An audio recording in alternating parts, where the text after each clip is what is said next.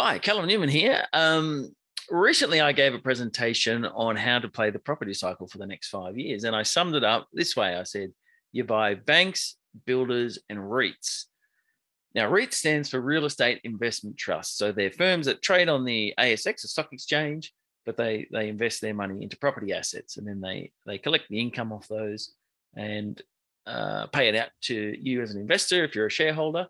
And some of them do it in different ways. So they invest in the industrial sector, the self-storage sector, offices, petrol stations, you name it. If there's a property class that they can find a niche in, you'll usually find a real estate investment trust in that space.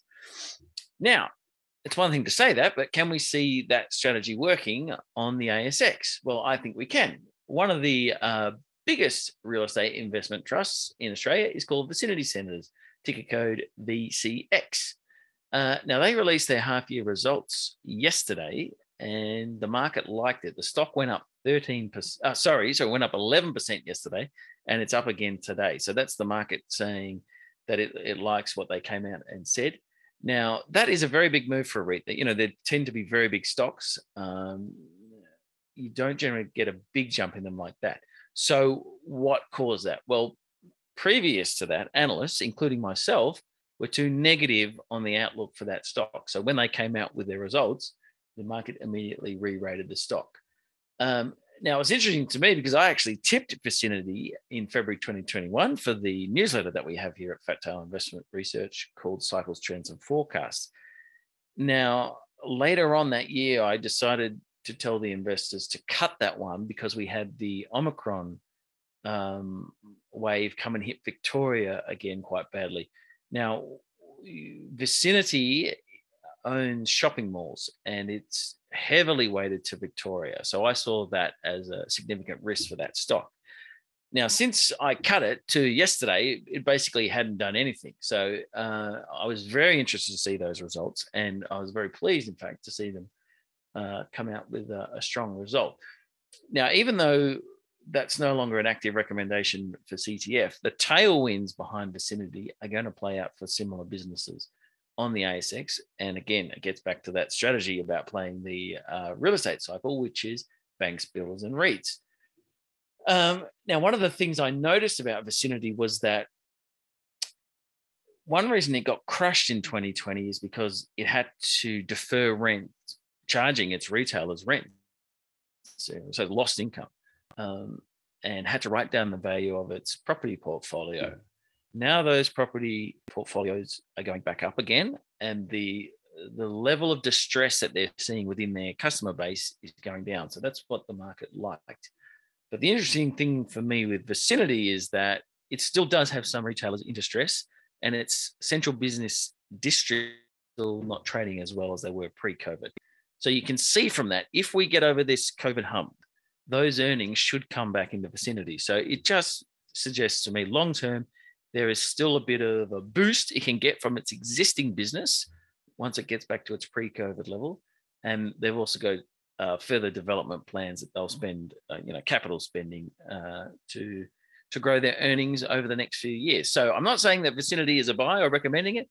All I'm saying is that we can see that strategy play out on the stock market today that I was talking about. Another interesting thing I saw from the Australian Financial Review this morning was that the super funds have a very large amount of money, and they suggest $68 billion that could be allocated towards commercial property. Super funds obviously allocate to, different sectors, the ones technology, commodities, all those sorts of things. Now, this report was suggesting that they are underweight commercial property. So that means that they to usually satisfy their investment mandates and type of things, they like to keep their percentage holdings consistent, that kind of thing. So money, again, could flow into commercial property. And the yields in commercial property on the ASX are still very good. That you can still get 5% plus yields on those REITs. Now, in my view, that won't stay that way if you look out a few years. I think more and more money is going to get funneled into that sector as people become more confident that it will recover from COVID. So that was my observations about the property cycle and the real estate sector today.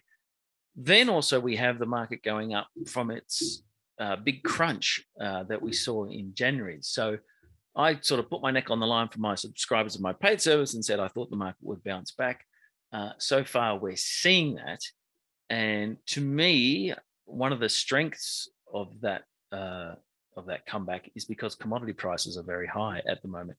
So obviously, we have a lot of miners here in Australia across a whole lot of commodities. So we have iron ore, nickel, copper, gas, oil, uranium. Most of those commodities are very, very strong, and it's going to drive strong earnings for those stocks while that's the case. Now, we don't know whether it's going to stay that way, but for the now is that a lot of them are announcing good dividends, buybacks, or, at least a reasonable outlook for the next 6 months. As an example, I just picked out BHP and I went and looked at their latest half-year results. They averaged $113 per ton of iron ore in the last 6 months, and they released a record interim dividend. Now, I look at the iron ore price today, it's over $130. So the price now is better than it was in the last 6 months. So they're generating lots and lots of cash at the moment. So that's very supportive for a stock like BHP. Now, again, we don't know whether it's going to stay that way, but that's what I attribute to the rally that's come out of the bottom that we hit in late January. My only caution with that is commodity prices are very, very volatile, and we could see weakness in the near future. And I say that as a contrarian idea, based off the fact that I'm seeing a lot of forecasts, very bullish forecasts for commodities in the mainstream press. So you do have to be careful in the market that you don't get too comfortable with what everybody is saying, because it can change very, very quickly. Having said that, for the moment, they are strong. So now it's just a matter of watching and see if that continues. So that was my daily reckoning observations for you today, and I hope they were of benefit to you, and I'll talk to you again soon. Bye-bye.